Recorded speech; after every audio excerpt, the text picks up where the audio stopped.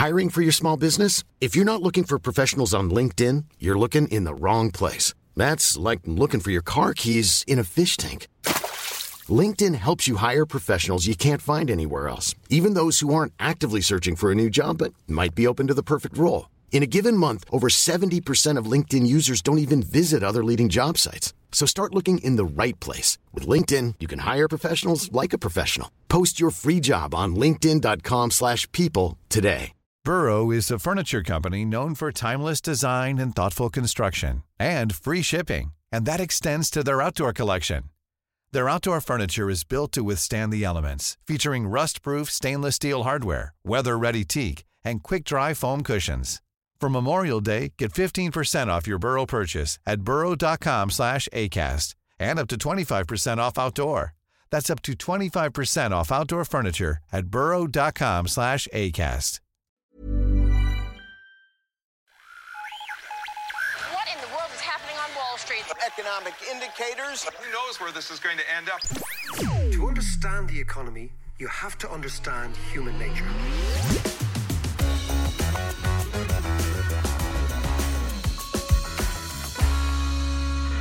How are you doing? It's David here, and you're listening to the David McWilliams podcast, the podcast that every week tries to make economics a little bit more comprehensible, a little bit less jargony, and hopefully a little bit more relevant to all of us.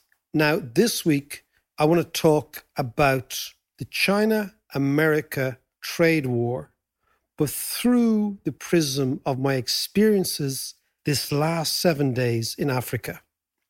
I've been in Nairobi for most of the last week. I've seen and heard lots of stuff. I want to share that with you simply because Africa is not only now a very important place, but over the course of the next 60 years, it's going to change dramatically. And by the year 2080, 1 person in every 5 in this world will be African. We're delighted to announce that the Dublin Podcast Festival have debased their currency profoundly by allowing John and I get on stage on the 28th of November, a Thursday, in Vicar Street for a bit of chat, a bit of economics, a bit of malarkey, and hopefully a wee bit of lateral thinking. Join us if you fancy it. Have a gander at ticketmaster.ie. Dublin Podcast Festival, Thursday, 28th November, Vicar Street. See you there. Now, as always, I'm joined by your man. He's over here. What's the story, Head? All good? All good, as always. All good. How was your week, man? My week was good. Yeah, it was actually very good. Got a lot of work done. We're still working on the book. Hey. That's, by the way, the Renaissance Nation, the book I published last year. We've updated it and we're going to publish it on audiobook in the coming weeks if John can get his shit together. But that's yeah, we're getting there. Anyway, you were on your travels. How are they? Meet anyone interesting? Look, I tell you, this podcast is beginning to change my life in many ways. I didn't realize, like we started this saying, let's have a chat every now and then, every week. But it's actually created a community. So I was down in the weirdest place in the world. So I was down working with Oxfam this week in Nairobi. I've never been to Kenya before. I've never been to Nairobi before. I'm there. It's a wild place, isn't it? You've been there. Yeah. Tell me about your night there. Well, it was myself and my mate Joe had 24 hours there, which was a wild 24 hours, which I won't go into the details, but we ended up in a restaurant called Carnivore, where they served us up. And you ate everything? We ate everything, which was zebra, hartebeest, and crocodile. And then you had a flag on the table, and as long as the flag was still standing, they kept serving you stuff until you put the flag down. We rolled out of the place and onto the plane home. It was a fantastic time. We also went to Mass there and couldn't get out of it. Okay, now I'm all ears here. You went to Mass, B, you couldn't get out of it. I know. Had you not smoked one of those massive African numbers before that? No, we got into town, got out of a taxi, and across the street we heard this amazing singing, like really incredible gospel singing. So we were just drawn to it. And we arrived in and we opened the door and there was this full-on gospel mass going, really loud, guys really going for it, clapping, hooting and hollering, the whole lot. And people grabbed us, grabbed me, shoved me in one side, grabbed Joe, shoved him in the other side. And we were stuck there We were stuck there for it was about an hour and a half. And myself and Joe were kind of looking at each other going, how do we get out of here? And you didn't? we had to get out. And we had to like climb over people. They were really unimpressed that we were leaving. Sounds like we're mass. leaving God. Sounds like mass in Monkstown, circa 1981.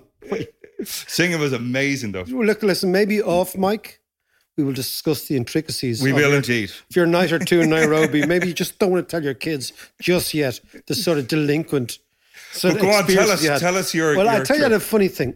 So I tweeted out, I'm in Nairobi at this conference. Fascinating, hadn't been here before. And I get a tweet back. Somebody says, look, are you in Nairobi? Why don't you meet up with us? We listen to the podcast. Right. And That's amazing. I looked at the Twitter handle.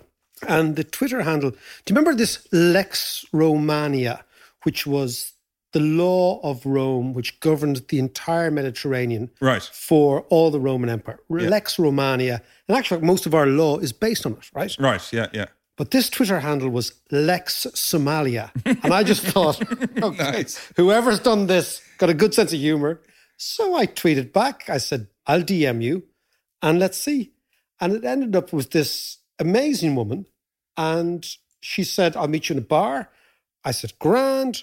She said, there's a couple of us. I said, grand. Ends up her and... Could be a bit dodgy. No, in actual fact, I took a fella with me. I actually said to one of the Oxfam fellas, Yeah. and he said, can I go with you? I said, For grand. security. Yeah. Yeah. I had no idea. Yeah, absolutely. Anyway, because I'm such an open Egypt. I'd say, yeah, we'll go for a drink, whatever. Anyway, it ends up, she's there with her Irish boyfriend. So she's from Somalia. And her fella is a fella called Brian. That's the only name, I didn't get the second name, Right. from Wicklow, who used to be in the Irish Navy in Somalia, sent over by the UN to police Right. the pirates. Wow. And now works for the UN again. Really interesting couple. We had a total hoot. Couple of jars, not many, but we had a really, really nice time. And they told me lots and lots about East Africa. But the thing that really, I remember most of them, they were talking about Ethiopians. Because Somalia was at war with Ethiopia, and she was saying it was a little bit silly because Somalia has maybe 15 million people and Ethiopia's 100 million. So she said that was a bit of a dumb Somalian move to declare war on Ethiopia. But she had lived in New It York. was Al-Shabaab though, wasn't it? Well, Al-Shabaab, we were talking about Al-Shabaab. That's Right. the interesting. And she was saying, look, Al-Shabaab bombed one of the hotels beside us. But she told me something interesting. I love these little bits of trivial, but rather useless, but I think brilliant pieces of information about Ethiopians. I said, what do you think of Ethiopians? She was chatting. She said, oh, they're very interesting people. She says, do you know that in Ethiopia, it's 2019 now in the rest of the world? It's 2012 in Ethiopia at the moment. What? The calendar is 7 years behind us. And I said, why is that? She goes, because they took out the 7 years they were occupied by Italy. Isn't that great? It was like, it didn't exist. It didn't happen. So the Ethiopians have taken it out. And It's just bizarre. isn't that beautiful? So this is the weird shit that I learned when I'm on my travels, John. That must confuse everybody. So that's my gem for the week. Brilliant. And- So come here to me then. So you have been away for the week. yeah. So I've been keeping up to date with Brexit and stuff. Give us a quick Brexit hit. Because we have to. Because we have to. Look, it's interesting. My Brexit take for the week is on the DUP. Right. The DUP are a crowd that never miss an opportunity to miss an opportunity. This is exactly what I've thought about them now, right? Every time they are presented with an opportunity, they miss it. Yeah. So the latest one, the first one was the Good Friday Agreement, which Yeah, they, of course, didn't support. The latest one is now the opportunity that they would have had, and they still have, to create a special economic zone in the north between Britain and the EU. They would attract in enormous amounts of trade, investment. For example, the trip to Ethiopia ended in Copenhagen. I'll tell you about that in a second. Okay, yeah. But I was walking around Copenhagen. Copenhagen is an amazing city. It is. But I its love Copenhagen. source is the Hanseatic League. The Hanseatic League was a league of city-states that existed in the Middle Ages from Bruges in Belgium all the way, imagine this, all the way to Riga in the Baltic. And each of these states, there was Gdansk and Riga, Stockholm, Copenhagen, Groningen, Amsterdam. What And they year were are we talking? we're talking 1400s, 1500s, 1600s, right? These were city-states that basically traded with everybody. It was called the Hanseatic League. Yeah. Extraordinary period of merchants running successful cities, trading with each other, having free trade based around the Baltic and the North Atlantic in terms of around the, up over Denmark and down towards Belgium. It's always struck me that Northern Ireland could be a Hanseatic place. Look at that, yeah. A free trading, open place. You do business with everybody. That's what's on the table for the DUP if they would just see it. But yet they never miss an opportunity to miss an They're opportunity. just stuck in the past. But that's exactly what they are. Yeah. And it's awful. Or maybe they're banking on this bridge that they're talking about building. Oh, yeah.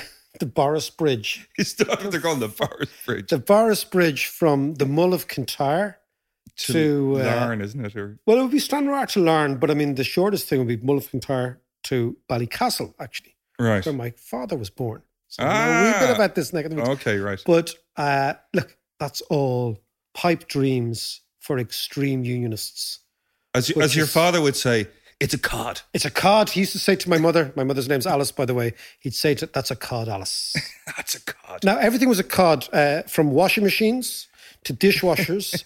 Remote controls were a cod in our house.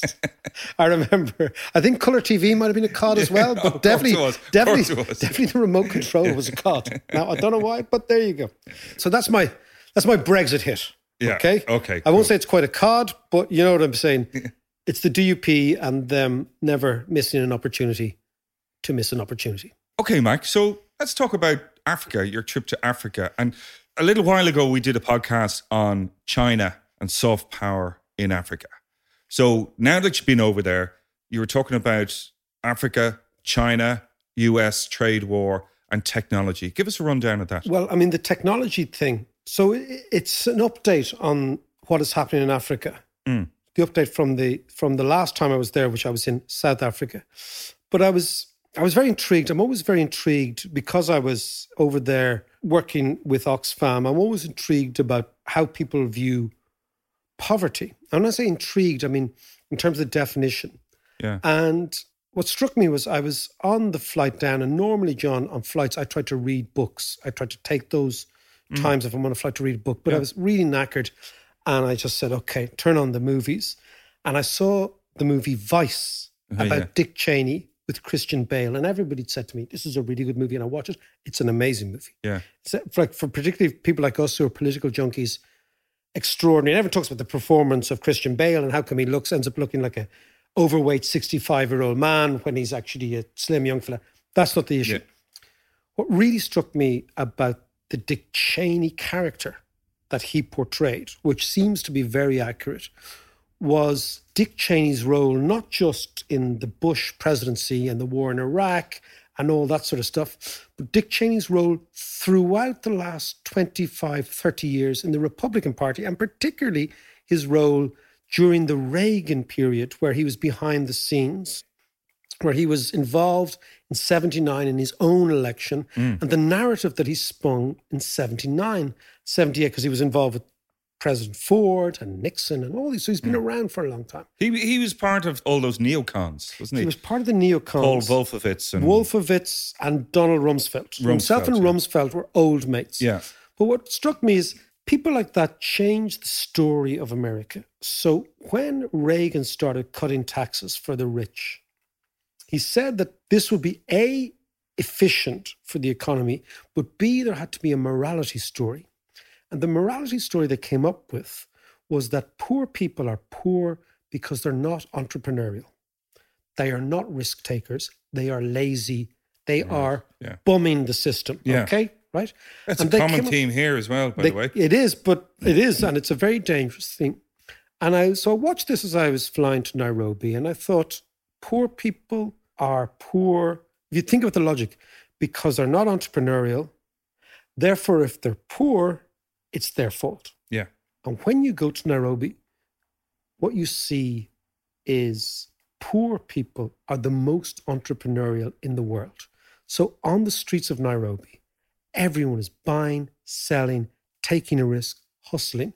whatever poverty is, it is not about a lack of hustle. Yeah. And these people are buying and selling all the time as if their life depends on it. And then sometimes it does. Yeah, it's relentless. And I was thinking about this relentless, as you say, entrepreneurial idea and how crazy it is for people to believe that poverty is a result of lack of risk-taking.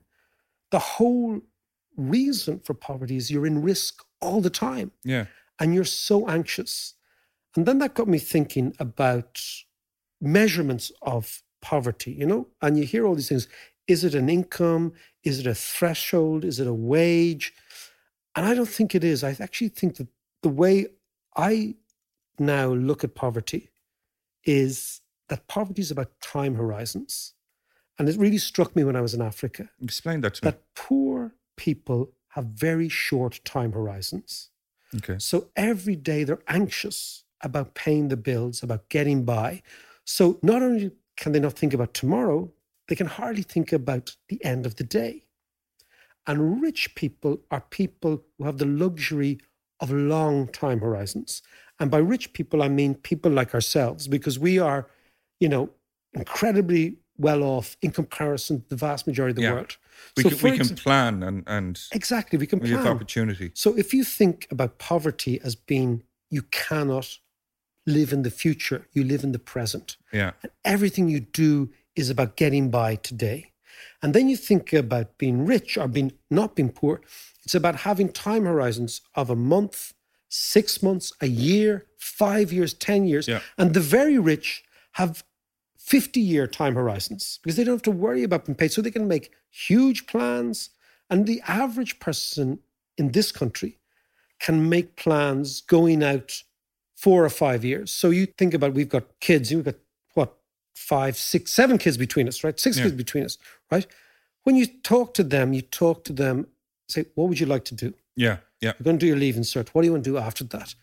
Where do you see yourself? All that stuff. That is a great luxury. Yeah. That is the difference. I think the whole pension system epitomizes that. It's actually putting money away. That's why I always find it difficult to actually think about a pension. Putting money away for when I'm, 65, 70, I might not get there. The chances are you will get there and you'll be the same Egypt like me. And we'll be sitting here doing this podcast as two old crusties. But you think about it in that way, right? Now, poverty is about not having a future. That's the key. In a way, poverty, I've said it before, poverty obliterates the future because it means that the future is unavailable to poor people. Because you can't plan, and once you can't plan, you can't invest, and once you can't invest, I'm not talking about money, I'm talking about personal endeavor into a long-term plan.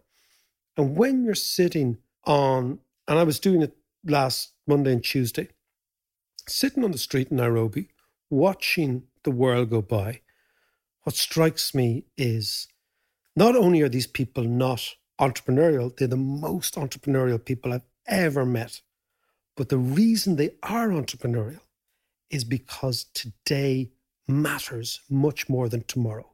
And the interesting thing about middle-class people is that tomorrow, the promise is tomorrow is going to be better than today.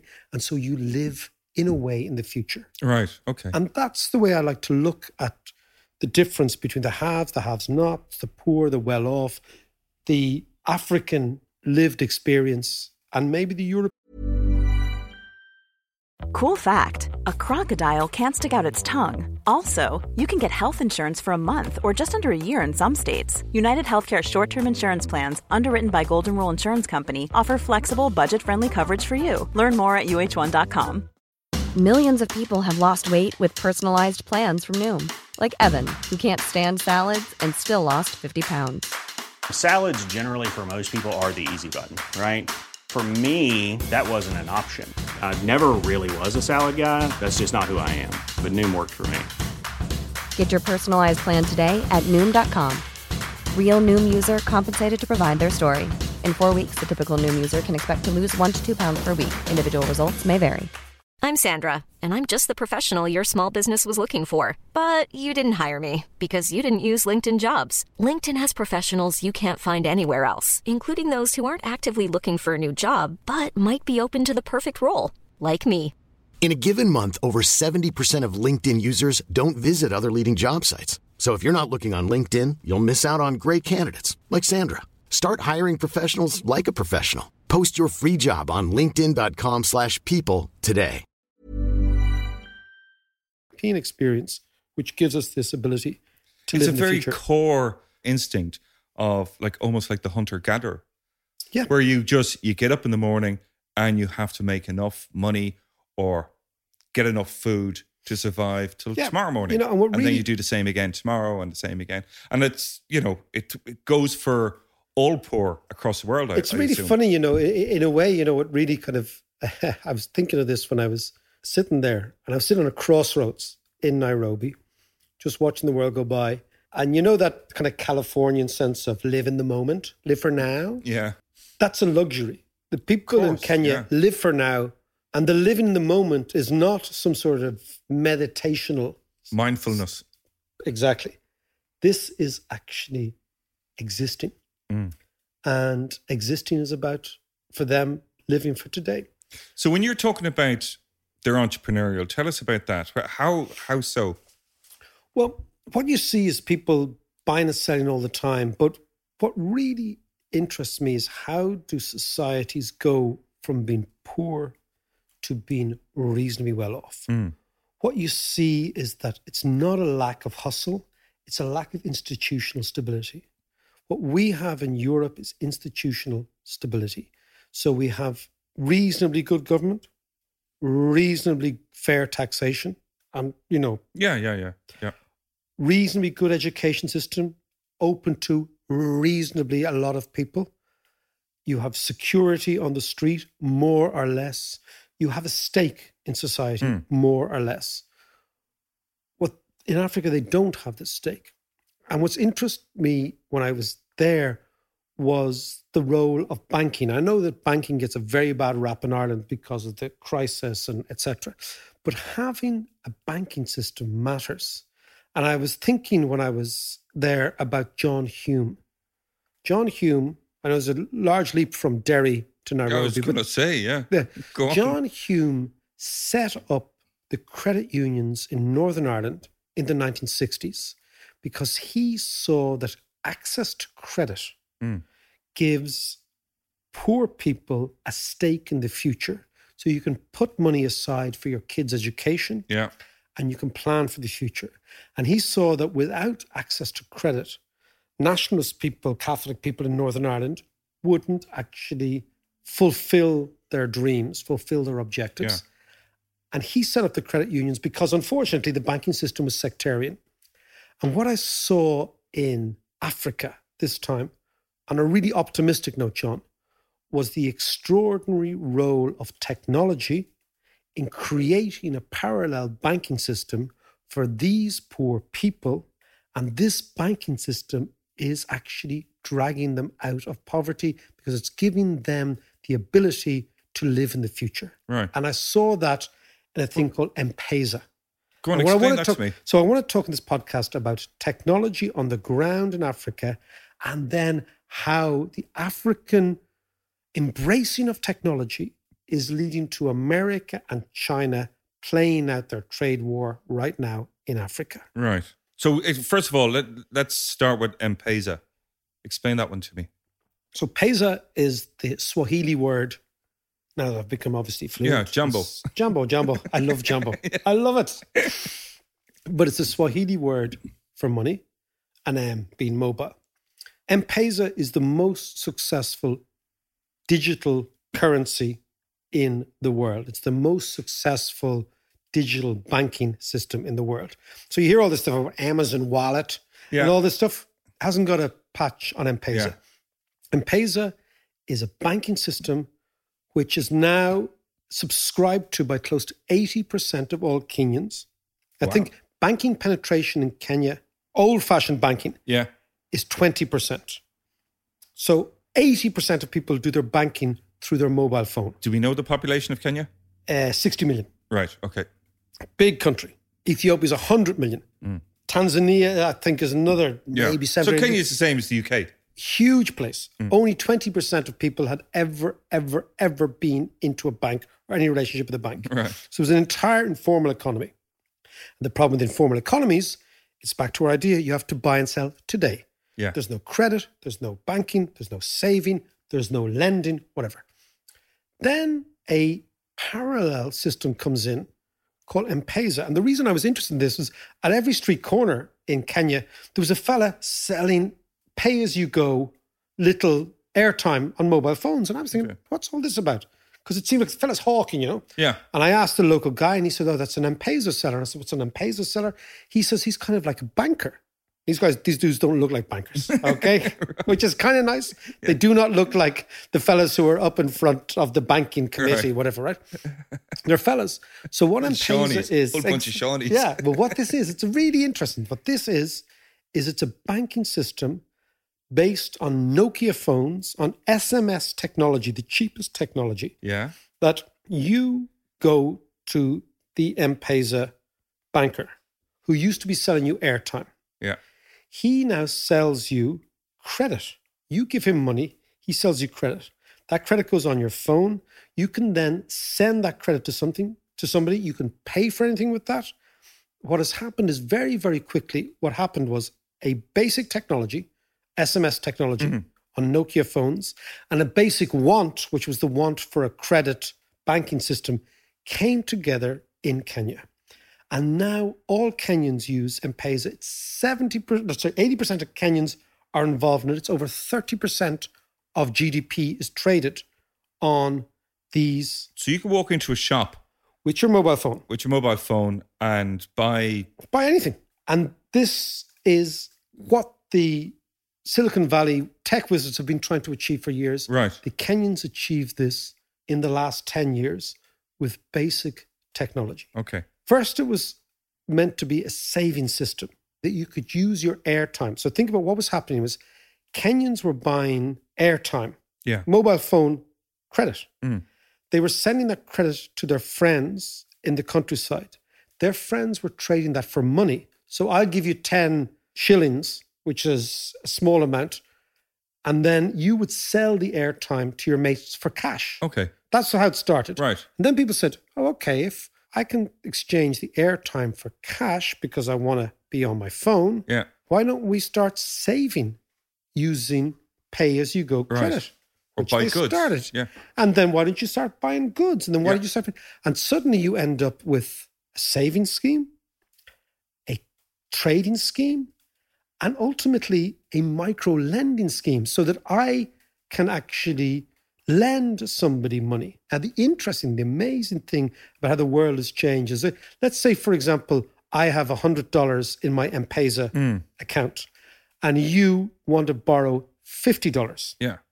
But I have no idea who you are because you are one of the millions of Kenyans on M-Pesa. They say, how do you get a credit rating from these people? How they do that is amazing. They give you a credit rating based on the number of times you top up your mobile phone. If you have a credit rating that tops up your mobile phone regularly over the last 4 or 5 years, the inference is you're good with money. You manage your money very well. You get a AAA rating, and therefore you get a lower interest rate, and I lend to you. Wow. And the whole thing works. So how has this affected the economy? So this is the thing. It means that the technology has allowed Kenya to skip a generation or two of infrastructural building. That's the key. That technology is dramatically reducing the risk in these countries. And we don't see this at all because for us, technology is a different beast. For them, it's absolutely essential. So think about the credit rating. Think about the micro-lending. Yeah. Think about remittances. In the past, in Africa, if you wanted to send $15 or 15 euros to your mother in the countryside, the locals told me you had to give it to a bus driver in a bag of cash. That bus driver usually took 30% interest rate for the pleasure of depositing it with your ma in some remote village. And the chances are he mightn't have turned up or whatever. There's no security. He's gone, yeah. M-Pesa does it through a mobile phone. Well, just on security then, like what kind of security is there in terms of how open is it to hacking or? No, it's the government underwrites the system. Oh, okay. It is an extraordinary example of a banking system with no banks. That's the beauty. And this is how Kenya has managed to overleap some massive institutional problems. And I think it's really fascinating. And I think it makes a huge difference to what's going on in the world. Sounds amazing. But what does that mean then for the traditional banking system in Kenya? It means it's gone. Oh, really? But that's good. Okay. Because the traditional banking system never gave the small guy a chance to bank. Now, well, what about the central bank, though? The central bank exists, and the central bank actually oversees M-Pesa, the system. It means that the banks will obviously lend money to wealthy people, etc.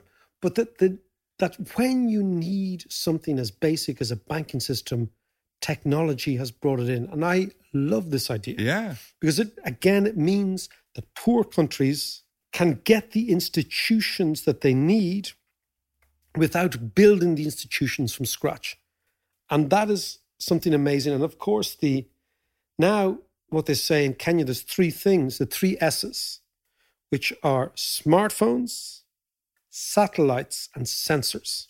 Right. And this is, again, technology. So one of the big problems in Africa has always been that the agricultural farmers couldn't ever get insurance against droughts or against crop failures. Right. Because there was no data.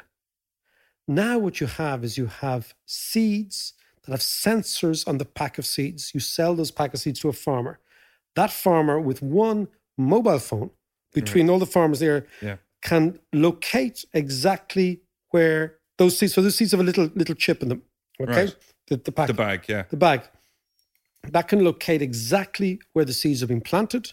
They send that to a satellite. The satellite then gauges what the risk is, and suddenly the poor farmer can get insurance. They could never do it before. So technology is having a massive effect on what we used to call the third world. And we don't see that because we don't hear about it. So tell us where the China-US trade war is, how is it manifesting itself? So, okay, here's the thing. All over the developing world, from China, from India, from Pakistan, from Bangladesh, through all of Africa, through Indonesia, all these massive populations have seen an extraordinary uptake in smartphones. A Chinese company called Tecno is making smartphones available in Kenya for $27. The ones that cost 600 euros here. Really? Jeez. $27. So what you're seeing is a total change in the way in which the developing world is dealing with itself. And it's dealing with itself online. But online for us is Google and, Googling stuff and increasing our worldview. In the developing world, online is Facebook, WhatsApp, and Instagram. These are the dominant platforms.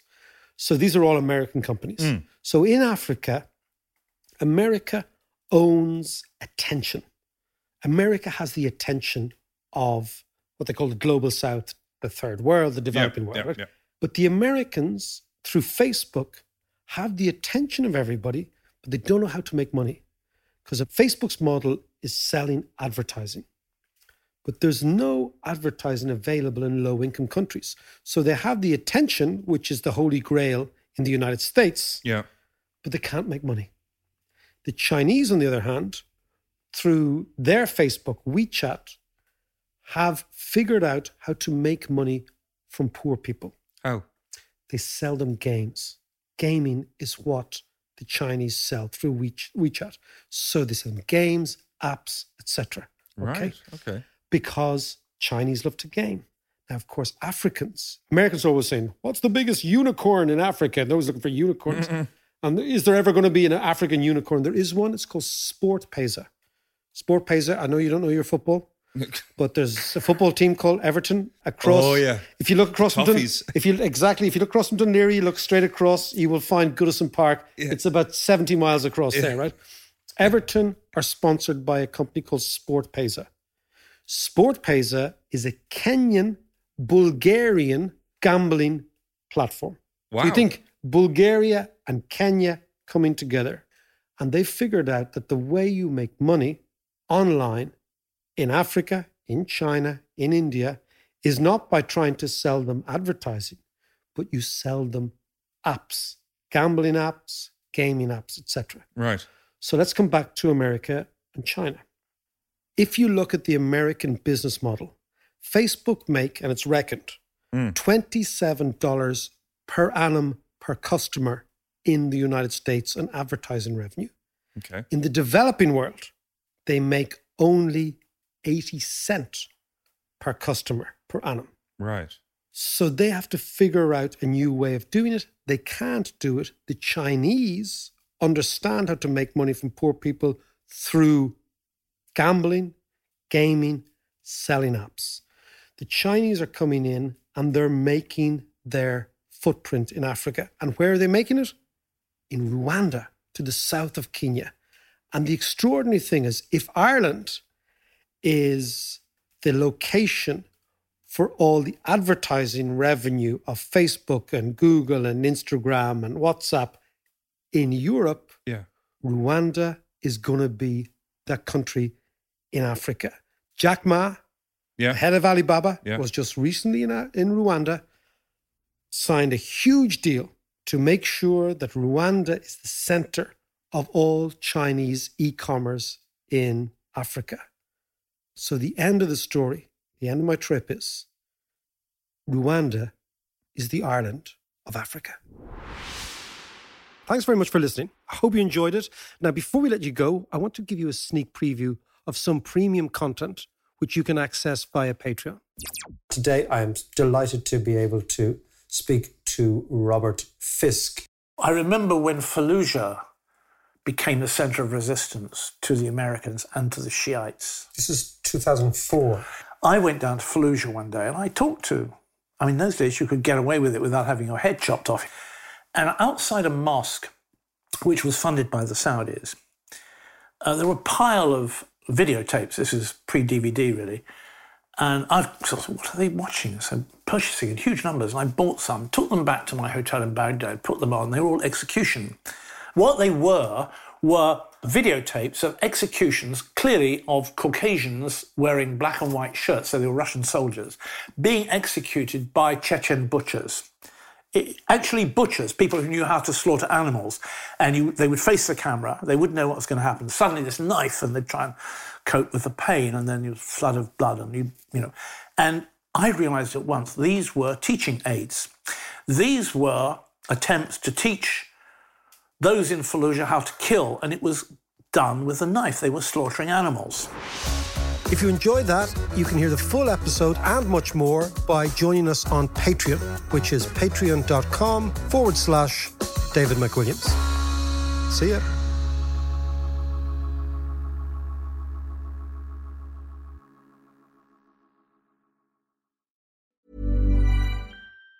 Even on a budget, quality is non-negotiable. That's why Quince is the place to score high-end essentials at 50 to 80% less than similar brands. Get your hands on buttery soft cashmere sweaters from just $60, Italian leather jackets, and so much more. And the best part about Quince, they exclusively partner with factories committed to safe, ethical, and responsible manufacturing. Elevate your style without the elevated price tag with Quince. Go to quince.com/upgrade for free shipping and 365-day returns. When you need mealtime inspiration, it's worth shopping Kroger, where you'll find over 30,000 mouth-watering choices that excite your inner foodie. And no matter what tasty choice you make, you'll enjoy our everyday low prices, plus extra ways to save, like digital coupons worth over $600 each week. You can also save up to $1 off per gallon at the pump with fuel points. More savings and more inspiring flavors make shopping Kroger worth it every time. Kroger, fresh for everyone. Fuel restrictions apply.